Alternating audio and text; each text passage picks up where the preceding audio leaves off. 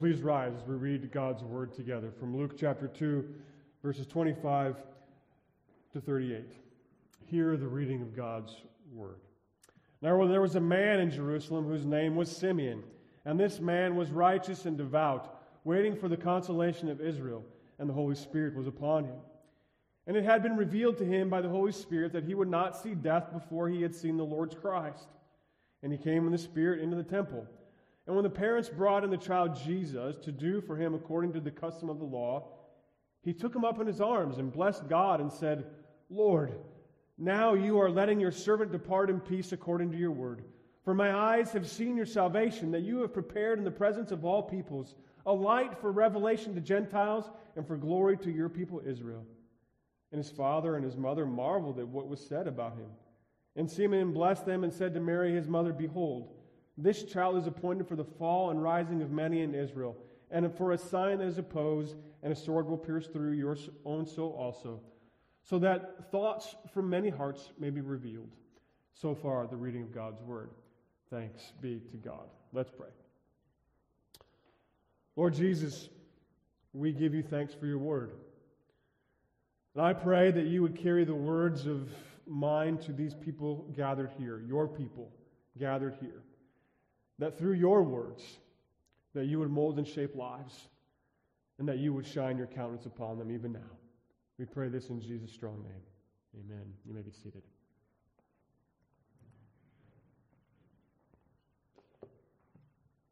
What are you waiting for? This time of the year, we're all waiting for something. Some of us are waiting for Christmas morning so that we can open presents. Some of us are waiting for Christmas to be over so we can just move on. Some of us are waiting for life to slow down from all the busyness because it's just overwhelming. Some of us are waiting for life to speed up so we can get to the next project, the next deal, or the next stage of life. All of us are waiting for something. In this season of Advent, we find ourselves once again in familiar texts, with familiar messages preached by familiar pastors. And we're burdened by the same old. I wonder if I could ask you something this morning, for all of us. Could we just take a moment and reflect on life, even as Nate did this morning as he reflected on his last year or so on the campus of UTA? I wonder if we can do a bit of the same. To sincerely take a moment and reflect upon the last year, perhaps the last 2 years. As they say now, it's been a thing, right? It's been a journey. Maybe you heard the news, Brian Williams, the longtime news anchor for NBC, retired this week.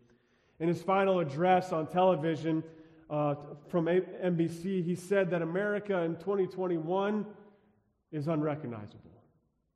He doesn't know what America looks like anymore. He doesn't understand it. He doesn't know what it looks like. How many of us feel this deeply? No matter how we look at the world today, it all appears unrecognizable. The people we thought we knew, we don't think we know anymore. The things we thought were true, we question. The areas of commonality are no longer strongholds. We thought we recognized the world we lived in. We thought we recognized the country we live in, the state we live in, the city we lived in. We thought we recognized the families that we live in. But in reality, so much about our hearts, our country, our city, our state, our families have changed. And something's been revealed in this moment in the last year or two. So again, may we just take a moment to reflect on what we recognize, what we don't recognize. And then may we ask the question again as we sit in contemplation. What are you waiting for? So in a bit of awkwardness, let's just take 5-10 seconds or so and reflect. What do you recognize? What do you not recognize?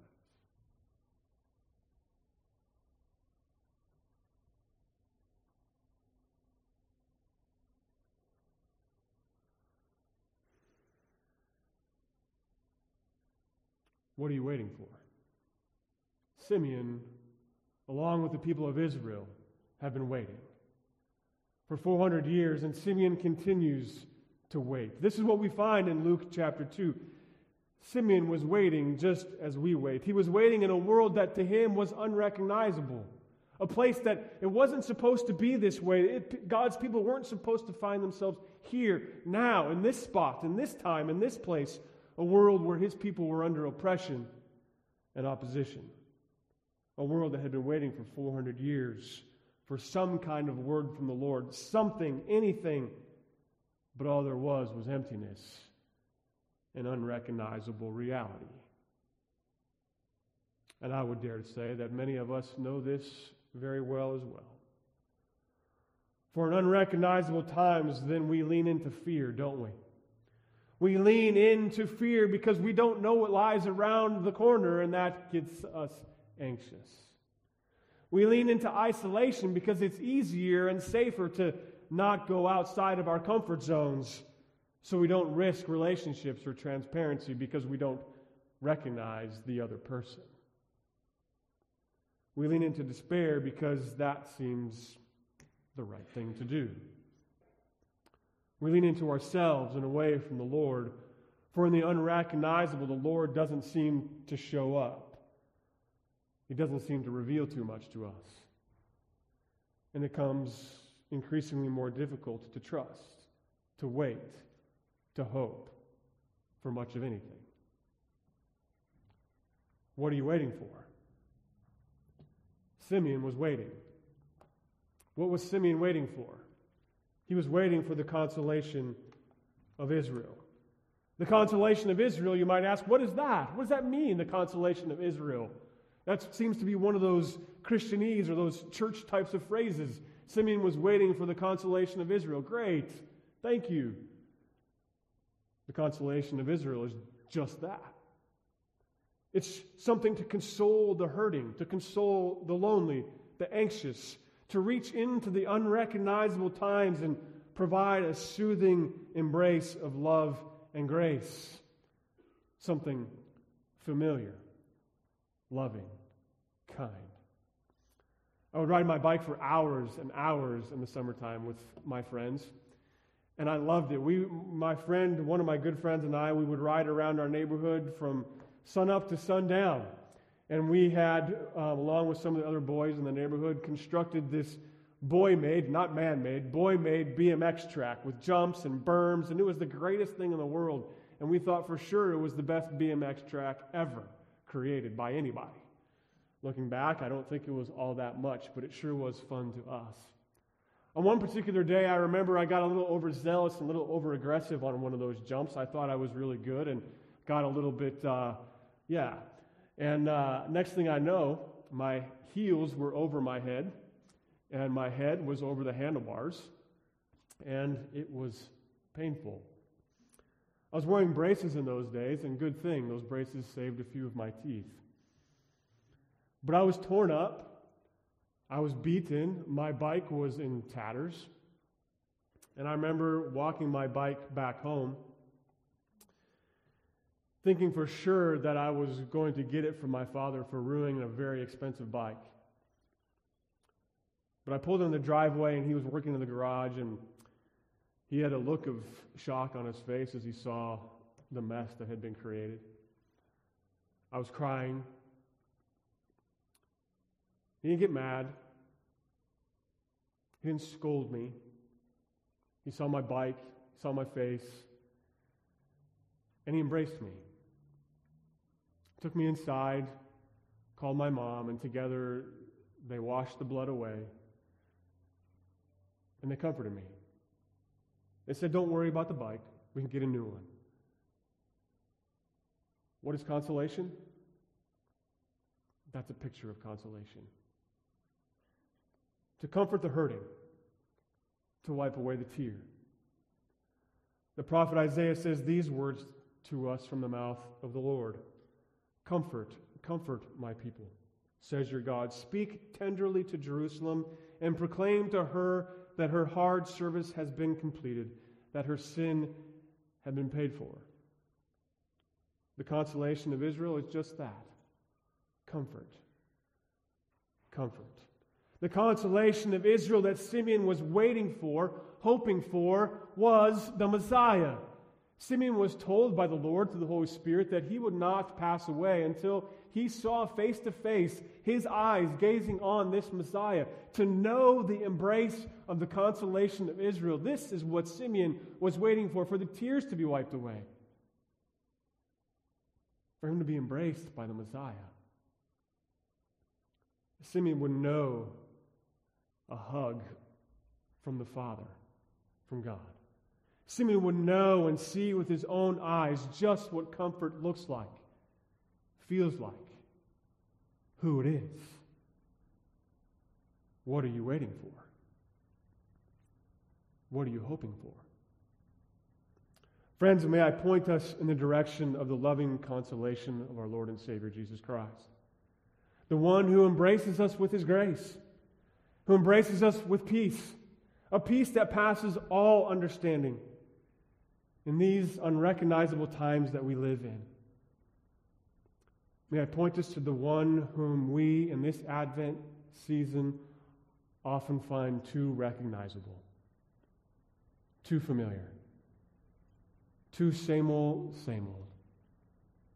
too much the same as last year. But I wonder this year, can we recognize him? Can we recognize his comfort, his consolation in times of unrecognizable reality? Simeon was waiting for the consolation, and the Spirit led him to the temple where he found a small boy and his parents. His parents who had nothing, who Luke tells us that they brought 2 turtle doves or 2 pigeons. For Leviticus chapter 12, it gives the prescriptions of what you're supposed to bring on this day when you bring a child to them according to the law to have them consecrated. You're supposed to bring a lamb. But if you can't afford a lamb, then you can bring pigeons or doves. It says to us that Mary and Joseph did not bring a lamb, but they brought either pigeons or doves. But they also brought everything. For they brought the consolation of Israel. They brought the Lord in the flesh, Jesus. Simeon then sees these parents, and he sees this boy, and he takes this boy in his arms, and he blesses the parents, and he praises the Lord with a beautiful song of hope.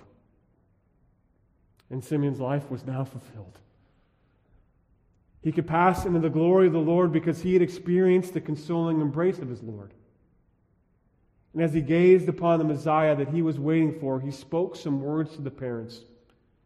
He told them that this child was appointed for something. This child was appointing for the rise and the fall of many in Israel, in order that hearts would be revealed. I wondered about this scene this week as I was reading this over and over again, Luke doesn't give us a lot of information about who Simeon is. All he says is there was a man. There was this guy named Simeon, and he was righteous and he was devout. He doesn't give us any more news than that. So we don't know if Joseph and Mary knew Simeon. Perhaps they did. Perhaps they didn't. In my mind, Luke just says there was some guy in the temple, and he saw Mary and Joseph, and he saw this boy, and he grabs this boy into his arms, and he praises the Lord. Now, if I'm a new father, and I have my son, my first son, and this guy just takes this son from me and starts talking to me about who he is, this would be a little strange. But it says Mary and Joseph didn't think that. They marveled. They marveled at the things that Simeon was saying about their son, because the Lord had revealed to them as well who this boy was. Luke tells us that Mary and Joseph marveled at these things.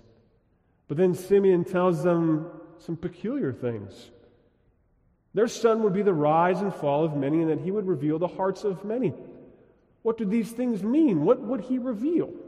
What is Simeon talking about? There are any number of things that the Lord reveals about our hearts. We know this too well in our lives, very well, I should say. For the Lord often reveals our joys, our sorrows, our sins. But it seems to me that in this context, what's being marveled at, what's being revealed about the hearts of many, is what they believe about this little boy in the temple.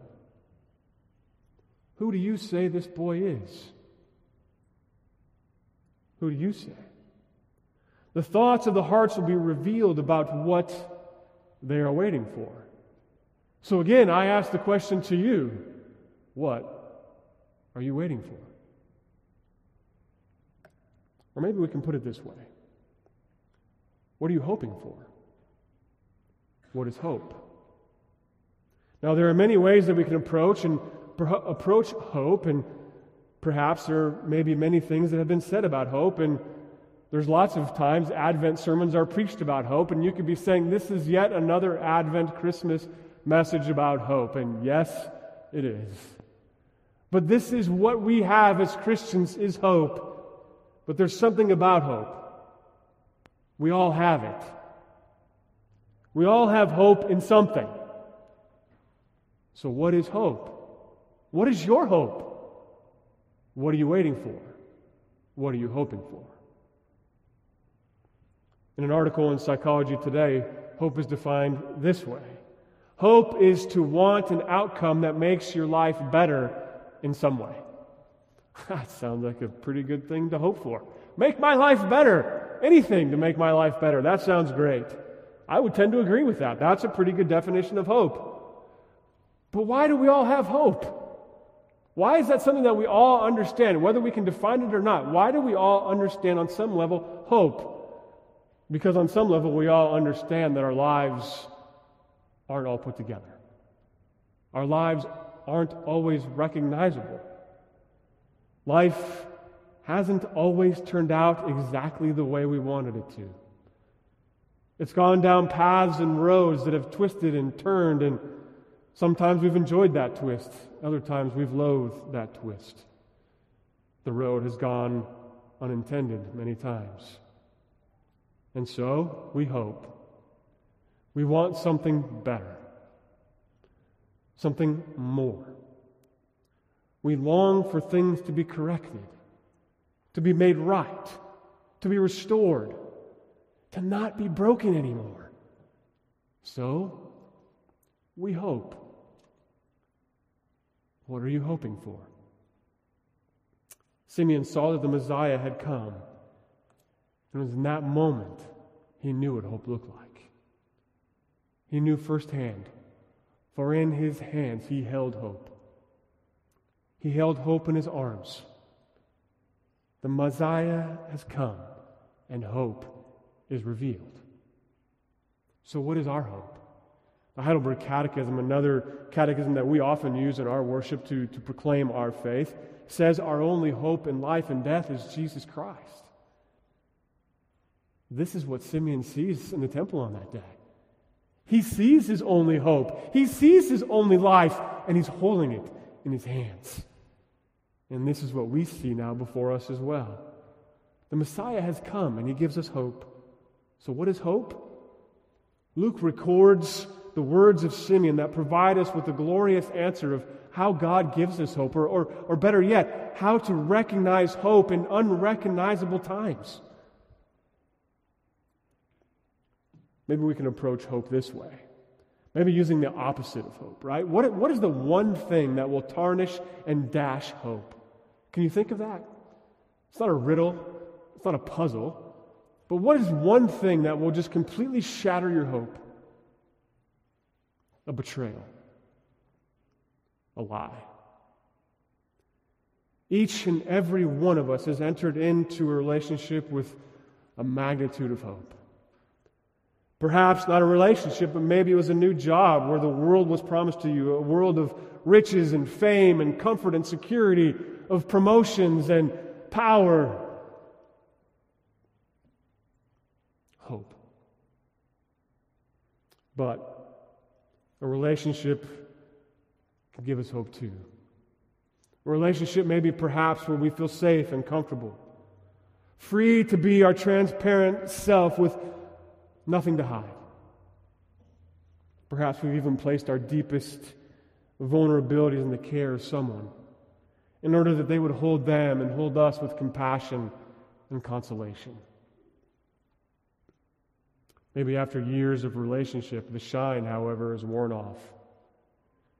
And the hopes and dreams of love and care have gone away. They've been shattered. The vows that were made years ago are now betrayed by both parties. The job does not have the security or the compensation or the security or the fulfillment that you were promised. Betrayal and lies run deep, and we find it hard to hope. For these things tarnish hope. They shatter it. These things cause us then to put up walls of protection, don't they? To preserve our own hearts, to preserve our own selves. I don't want to be shattered. I don't want to be hurt. I don't want to be touched in that way again, so I'm not going to put myself out there. We ask, how can we hope if we can't trust? There was a time when a betrayal took place that shaped the course of humanity. The Lord God had created a wonderful place, a wonderful universe, a place where He and His people were in union, and they communed with one another. They had nothing to hide. There was no shame. There was no guilt. And then a betrayal. Adam and Eve betrayed the Lord and rebelled against His law and against His creation. Then shame and fear and guilt and hurt ran rampant among the trees of the garden. Adam and Eve hid among those trees of guilt and shame, for they were greatly afraid of what the Lord would think and do. There were and there are consequences to this rebellion. Relationships were shattered. They were broken. And we feel this impact even now. We feel the reverberations of that sin so many years ago. Dreams were shattered. And we feel this in our own lives. But all the while, as the trees were being shook, as our hearts were being torn, something happened. In the shame and the rebellion and the hurt, when the garden had been turned unrecognizable, something marvelous took place. God makes a promise. God makes a promise to Adam and Eve. In Luke chapter 2, He makes a promise to Simeon. The promise to Adam and Eve was, we know this promise, right, that when the Lord saw them and the curse was now cast, He said, however, I'm going to send someone that will crush the enemy's head. I will crush him dead. He would restore things to the way they're supposed to be. There is one coming that will do this. Wait for Him. Hope for Him. A Messiah would come to wipe away every tear from their eye. There would be no more mourning, no more crying, no more dying. In Luke chapter 2, there was a promise also made to Simeon. Simeon, you will not pass away until you see this one coming. The one who was promised to Adam and Eve, you will not die until you see this Christ, this Messiah. The Lord made a promise to Adam and Eve. The Lord made a promise to Simeon. Luke 2:29. Simeon says these words, Lord, you are letting your servant depart in peace according to your word. Friends, where does hope lie? Hope lies in the fact that the Lord keeps His promises. Hope lies in the fact that the Lord kept His promise to Adam and Eve that He would send a Messiah, that He would send a Christ, one to dwell among them, to give them something that they can recognize and to latch onto. The Lord kept His promise to Simeon that you would not die until you see this Christ. And here now in the temple, Simeon is holding this Christ, this Messiah, and he sees hope, and he sees that the Lord does what He says. The Lord is a promise keeper. The Lord has sent the one to strike the enemy down, to strike his head, and we no longer have to fear death and sin and hell. A promise was fulfilled to Adam and Eve. A promise was fulfilled to Simeon that Yahweh has come to console his wounds and the wounds of his people. Hope is in the fact that God keeps his promises to his people, even in unrecognizable times like the garden, even in unrecognizable times in the times of Roman oppression, even in unrecognizable times in 2020-21. The Lord keeps his promises. And his promise to you is that even here and now, this day, he will never leave you. He will never forsake you. This is what we hope in. How do we know? How do we know this is true? Because he kept his promise to Adam and Eve. And he kept his promise to Simeon. And he will keep his promise to us. And perhaps the most poignant and applicable promise the Lord keeps is in what Simeon sings about in verses 30 and 31 in Luke chapter 2. Hope is defined in the fact that the Lord prepares salvation for us. This is what he has promised to his people. Simeon and the people have been waiting for hundreds of years for this moment. And here and now, Simeon holds salvation in his fingers in the form of this baby. Simeon recognizes the impact of this moment. Hope for the Christian is not a wish. It's the assurance that God will do what he says. And the Lord tells us that the Lord has prepared salvation for his people. And in this child, in this Savior, the Messiah, Jesus Christ, the anointed one of Israel, salvation is made real. Salvation for the Christian is peace. Salvation for the Christian is access to the glory of the Lord. What does that mean? What does it mean to have access to the glory of the Lord? Yes, we could talk about salvation meaning justification. Yes, we could talk about salvation as sanctification, this process of becoming more like Christ. Yes, we could talk about salvation as adoption. We could talk about salvation as all sorts of things. But when we think of salvation, do we think of salvation as having access to the glory of the Lord, having access to the throne room of the Creator of the universe, that we get to look on his face, that we get to see his eyes looking on and into our hearts and into our souls, to see his consolation casting down upon us? In other words, we get a relationship with the Creator of the universe.